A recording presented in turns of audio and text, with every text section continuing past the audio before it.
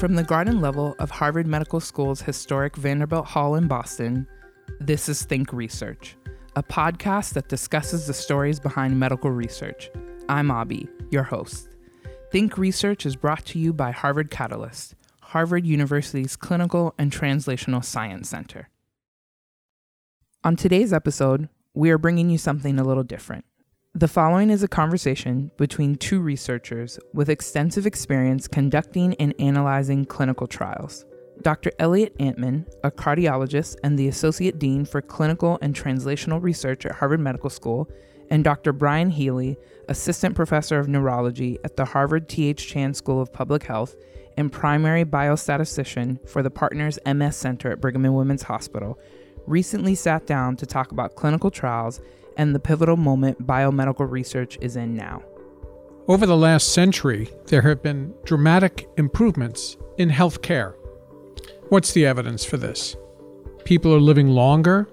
We have treatments for diseases that we just didn't have previously, and we understand the importance of prevention strategies to keep people healthy. About half of the dramatic improvements in health have come from the treatments that we use now for diseases, and about half come from prevention measures. A very important tool for us over the last 50 to 60 years has been the randomized controlled trial and sophisticated biostatistical approaches that provide predictions of health and disease, model building. So Brian, where are we with clinical trials today, and how do you build models to help us predict who's likely to get disease or respond to treatments? So we actually are in an amazing moment in terms of clinical trials, in that many years ago, all of the trials kind of followed the same rough framework where people were randomized to either treatment or placebo. We followed people over time, and we tried to compare the two groups to assess whether or not there was a causal effect of the treatment on the outcome. We relied on the idea of randomization to allow for the two treatment groups to be exchangeable, meaning they were basically the same except for the treatment. This allowed relatively simple analyses to compare the two groups and to estimate the treatment effect. As time has gone on, people have found that this type of trial is great in certain scenarios, but it's turned out that it's a more challenging scenario nowadays when we have other treatments that are available, or the sample size can't be as large, or the sample size can be very, very large, so that we can utilize the randomized controlled trial in different ways to answer different questions. But also, what's happened is as time has gone on, people have always been trying to build prediction models to be able to help physicians decide whether or not patients are likely to have some sort of event or to respond to a treatment. And the initial ideas in terms of these model building has often been using certain types of techniques called regression to allow ourselves to estimate the chance that somebody's going to have an event. These techniques got us to a really cool place because we were able to figure out a lot of important things, but it's probably not where we need to be as time goes forward. So let's think about what we've done to date. When we did the randomized trials that we've been talking about, we made an assumption that all the individuals with the disease that we were studying essentially looked the same. And we also assumed that they would respond to the treatments we were studying more or less to about the same extent. And we described the average response to treatments. And such an imaginary individual doesn't really exist. So Brian, how do we handle the average response statement now and our statement about how certain or uncertain we are about the treatment effect we're observing? Yeah, so it's a really interesting idea in that the randomized controlled trial allows us to estimate a causal effect so that we can understand on average, are people doing better on treatment versus placebo or standard of care, which is certainly an important first step in understanding the benefit of a new drug or new treatment of any kind. The challenges you're bringing up, which is really important, is that we don't actually know if everybody is going to have the same amount of response or be as likely to respond to the treatment, so that we are really only answering part of the question. Like, we would really rather understand, is person X going to respond to the treatment, as opposed to on average across everybody would that happen. The cool idea that everybody has been assessing in randomized clinical trials up to now is that nearly every randomized controlled trial does look at specific subgroups to assess if the treatment effect is different in those subgroups. And this was a first step, again, in the direction of trying to understand more about this idea of, is the treatment effect the same everywhere? But these analyses have been shown to have some benefit because they identify some factors that may be related to the treatment response. But they're probably not enough. There's probably more that we might want to do. And there's more things that we want to measure, better ways to analyze, to hopefully get to a place where we really understand who's going to respond to which treatment and how much. So, Brian, you're alluding to the fact that we're at a very exciting, pivotal moment in biomedical research where things are literally changing almost every week in a very dramatic way. What's changed? We have a much more comprehensive understanding of genetics. It's been about a decade and a half since we've had the completion of the Human Genome Project. So we now understand humans have between 20,000 and 25,000 genes. The HapMap project has been completed, so we now have a catalog of individual variations in genetics. We also now have the electronic health record where we can store lots of information about individuals. We also have many wearable devices. We are in the midst of a digital revolution. The so-called quantified self movement has come upon us. And of course, individuals are much more engaged in their health decision-making, understanding what particular treatments are the options. But this has profound implications for how we're going to handle all this. So let's talk a little bit about that, the technologies that we have, how networks of investigators are assembling, and what kind of computational approaches we might think about for the future. Yeah, it really is an exciting time to be somebody who's doing medical research, or even more accurately for me, somebody who analyzes data to try to understand biomedical questions. Because at this moment, we have this unique opportunity that you were describing to really try to understand a much more varied number of questions, because all of the things that we can incorporate into our analysis has grown dramatically. So you listed off three kind of areas that are really exploding, and they bring with them specific challenges. So if you have a new technology that allows you to measure a large number of things on a large number or a small number of subjects, you have to figure out a way to store and then compile all that information to have it be analyzable. This is a great problem to have, because if you didn't have the data, you couldn't utilize it to do any form of analysis. And we see this in all sorts of scenarios, not just in medicine anymore, where the ability to pull together a huge amount of information is making lots of things possible across lots of different areas. Once you have all that data, though, you kind of need to be able to figure out how to combine it and make a statement utilizing all that information. And this has led to a lot of advances in both statistical modeling as well as something called machine learning, which are different ways that people try to put together a large amount of information to answer an important clinical question. The best thing that we want to keep in mind is there's no magic approach that answers all questions perfectly. Rather, what we want to understand is we want to understand that there are many approaches that are being developed that could potentially be tailored to answering lots of interesting clinical questions, as long as we understand what it is that we might need to collect, how we can store it, how we can make sure it's clean, which means how to make sure that we've accurately collected and have that information in the right form, and then how we want to apply some of these newer analytic techniques to allow ourselves to answer these questions. It's a really exciting time.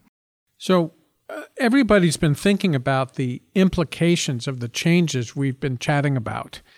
Surely we're going to have a better understanding of biology, a better understanding of health, and of course, we hope that we're going to have better understandings of diseases as well.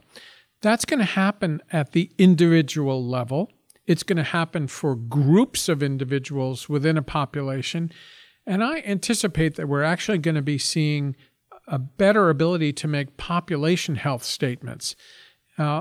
There actually is the very real possibility that we're going to see new and much more refined classifications of disease. So everybody's going to want to think about how are we going to predict things with respect to who's going to actually develop disease and the response to specific treatments. Can you talk a little bit more about some of the models that are being developed for answering those questions going forward? The great thing about the ability to collect and put together all of this information across these different scenarios is nearly every field has a set of investigators who are recognizing the potential of this new era, so that no matter what disease area we're talking about, there are people who are trying to pull together large amounts of information across multiple sites, across multiple different platforms to bring the data in, and then try to build these models to address the relevant clinical questions that are in that area. The amazing thing and the really fun part about doing these sorts of analyses is that the techniques that are being developed in one area can very often be applied to other disease areas, so that there can be a lot more cross-pollination of ideas to kind of understand if something is leading to a good model in one disease area, it might be applicable to another disease area by just changing up certain things that are being measured or how things are being analyzed. So that it really is kind of a really neat time where we can not just build models, but we can cross-pollinate and understand what can be used in certain areas that could then be applied to other areas. So the logical extension of what we've been discussing is that we can be much more refined, we can be much more precise in how we think about an individual's biology, health, and disease. And in fact, that's the name for this new era that is being used, precision medicine. So let's talk about that. And there was another term that was used previously, and that term was personalized medicine. The preferred term is now precision medicine, and let me just explain why. There was a committee that was commissioned through what previously was called the Institute of Medicine. It's now referred to as the National Academy of Medicine. And they wrote a report, and they said that personalized medicine, and I'm quoting from their report, refers to the tailoring of medical treatment to the individual characteristics of each patient.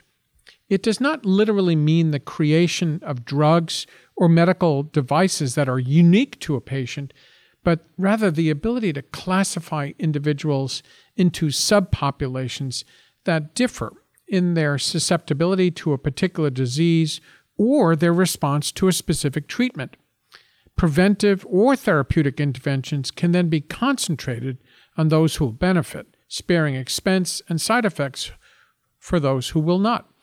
Now, in the past, some of the advertising surrounding this personalized medicine approach almost hyped it too much. And there were advertisements that we saw that had a picture of a pill that said, "Your name here." And that's just simply misleading, and it overhypes the situation. And for this reason, the committee writing this report said that precision medicine is the preferable term to personalized medicine to convey the meaning that I just described. So let's take an example of a very common problem: high blood pressure, hypertension. This is a very common risk factor for the development of heart disease and stroke. It's estimated to affect 1 out of every 3 adults in the United States. And before we go further about hypertension in the precision medicine era, let's just take a moment and think about how we learned that hypertension is a risk factor.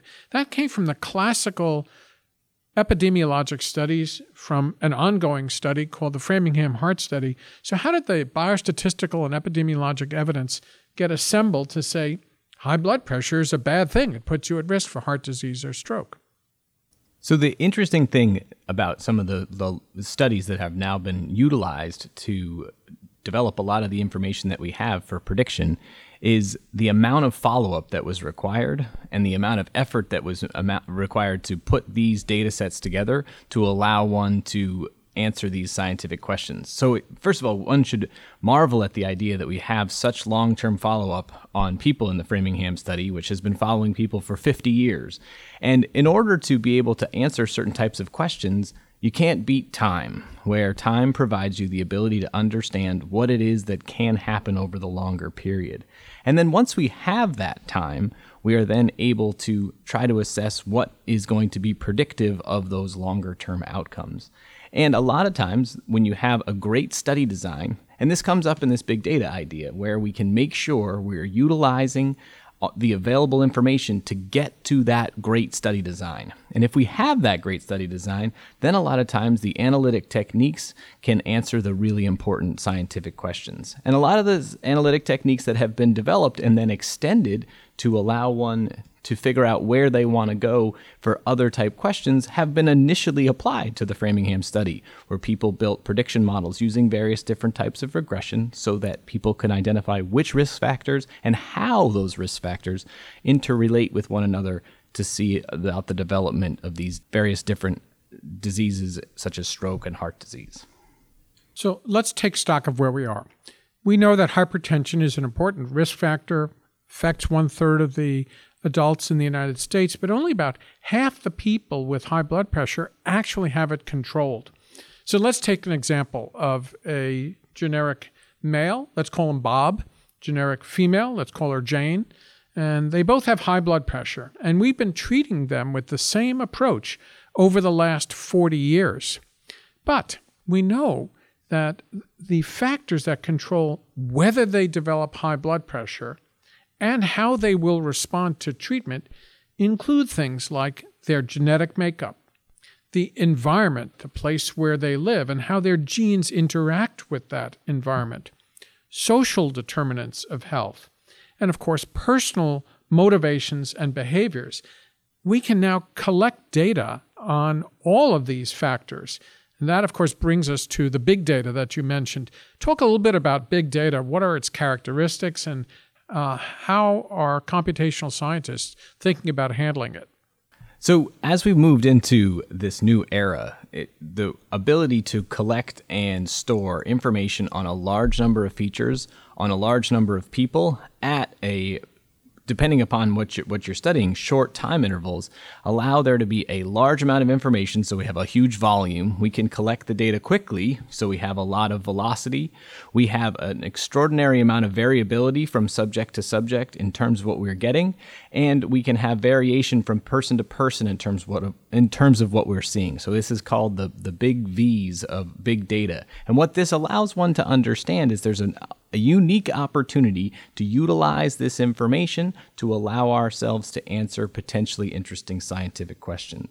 But a key idea that we must always keep in the back of our mind is that the data that we're using is only good if we can be confident in its veracity. Because if it turns out that we don't have good data, then we can't answer interesting scientific questions. So this idea of big data has some promise for being something that's really potentially very useful for our ability to answer medical questions. But we must be careful, one, because you brought up this really important concept of we don't want to overpromise about what we're going to be able to have. But I think that that's really important to understand, that big data means we have a lot of information. A lot of information allows us to potentially answer great scientific questions, as long as we are careful about what we're doing, understand what it is the scientific question we're trying to address is, and make sure we have the right and good information to allow ourselves to do it.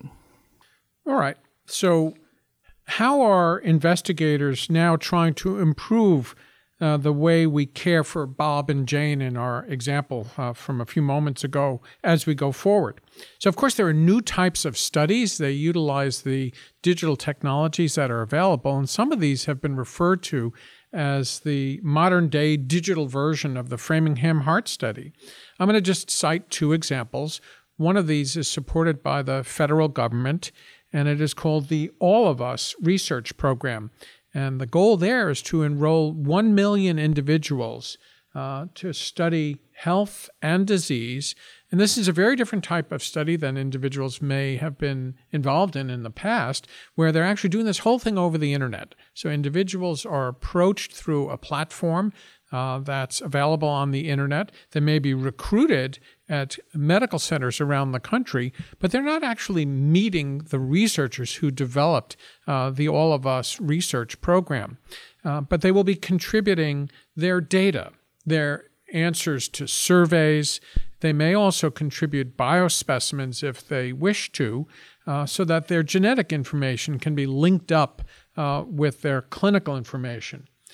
The Veterans Administration program is actually doing something very similar. It's called the Million Veterans Program, and they are using a combination of old-style mailing surveys to veterans, as well as some of the electronic techniques that I've talked about. Now, this has profound implications for the way we do research, the way we interface with participants. So let's talk a little bit about some of those: confidentiality, privacy. What are the discussions that are taking place right now? So I think the big thing that you bring up when you think about millions of people. So first of all, that just blows my mind to even think about collecting or doing any type of analysis on 1 million people. And one thing to understand that's, I think, an important concept is, why do we even want 1 million people? Well, when you have a huge amount of people, you're going to be able to identify things that are rare that you would not get to see in small numbers, and things that are smaller effects you're going to be able to find, while if you have a smaller data set, you're only going to be able to find bigger effects. So that this idea of having millions of people allows us to potentially find things that were not possible in the traditional study.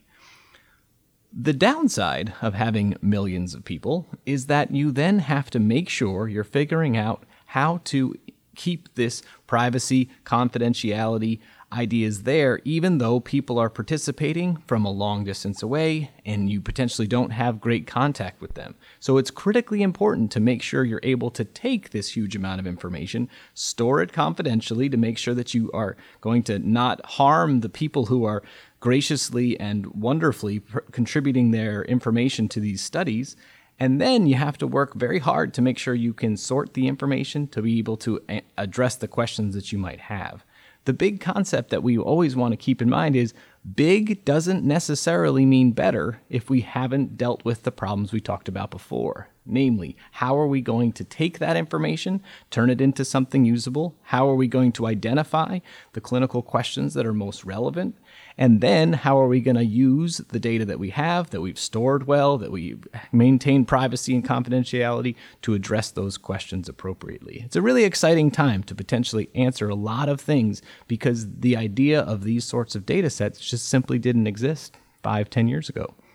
So the teams of individuals participating in Harvard Catalyst, or a clinical and translational science center here at Harvard, have been thinking about precision medicine and big data very actively. And let's think about some of the things we're doing to prepare our clinical translational investigators in our community. It's important to know that many of our faculty at Harvard Catalyst are actually participating in precision medicine and big data projects right now, and more will be participating in the future. And simply because of that, the trainees and the investigators in our community are exposed to precision medicine in a way that might not be possible for them if they were at a different program. It is very important to train individuals in these new computational methods, the ethics of this new type of research. So we do have courses. Some of them are face-to-face courses, the traditional kind, and some of them are online and flipped classrooms. And I know you've been taking a lead role in some of those online courses. We also provide resources for our investigators. Can you talk a little bit about the biostatistical consultations and some of the computational resources that might be available to the CT investigators here? Yeah, so given that it is a unique time, and given that the speed at which the field of biostatistics is growing is quite tremendous, and I, who do this as my full-time job, often feel overwhelmed with all of the new things that I feel like I need to learn and keep up on.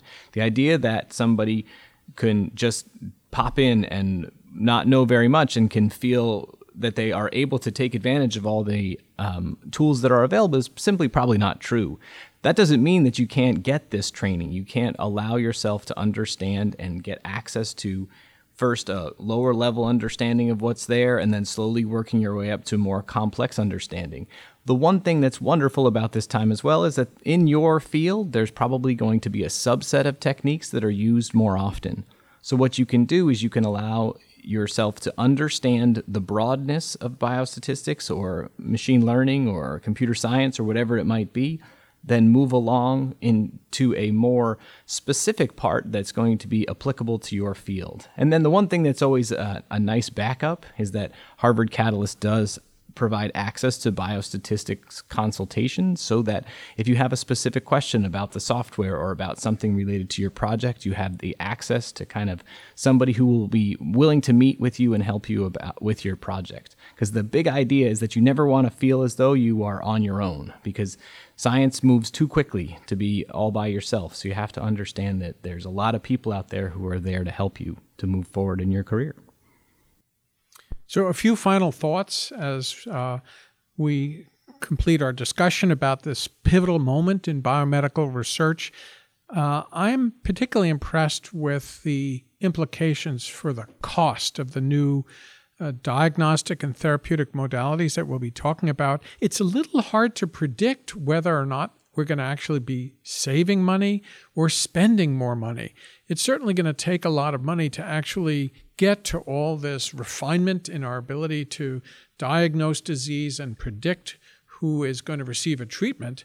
But on the other hand, we would not be treating people who are not as likely to respond. So in some instances, I can see where we'd actually be cost savings, but at least in the beginning, this is going to be more expensive, and our society is going to have to think about how we're going to deal with that. One other thought that I've had is that none of this really does any good for what we are really talking about, which is to improve human health, if we can't actually translate the new findings into day-to-day practice by healthcare professionals. This is a whole new field that we haven't spent a lot of time talking about. It's called implementation science, and probably at another time we ought to have a discussion about implementation science. So for me, cost and implementation of what we find are two very important things that we need to keep in mind as we talk about a precision medicine era. What are your thoughts?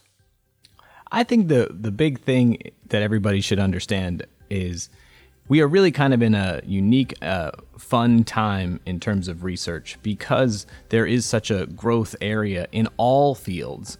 If you're interested in treatment, if you're interested in gender differences, if you're interested in genetics, if you're interested in environmental exposures, the ability to collect all these varied types of information are going to allow you to find something that you're interested in that's going to be probably uniquely able to be answered given the new information, techniques, and quality that we have nowadays. Ryan, thank you very much. As always, it's been a great pleasure chatting with you as we talk about how we're going to be pushing the envelope as we explore this pivotal moment in biomedical research. Thank you for having me. Think Research is going on winter break and replaying our very first episode. Next time on Think Research, find out how tainted hay led to the creation of one of the safest and most effective medications in the world, warfarin.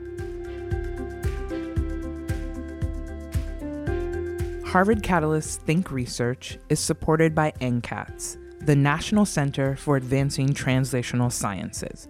Subscribe to Think Research on iTunes, Google Play, SoundCloud, or wherever you get your podcasts.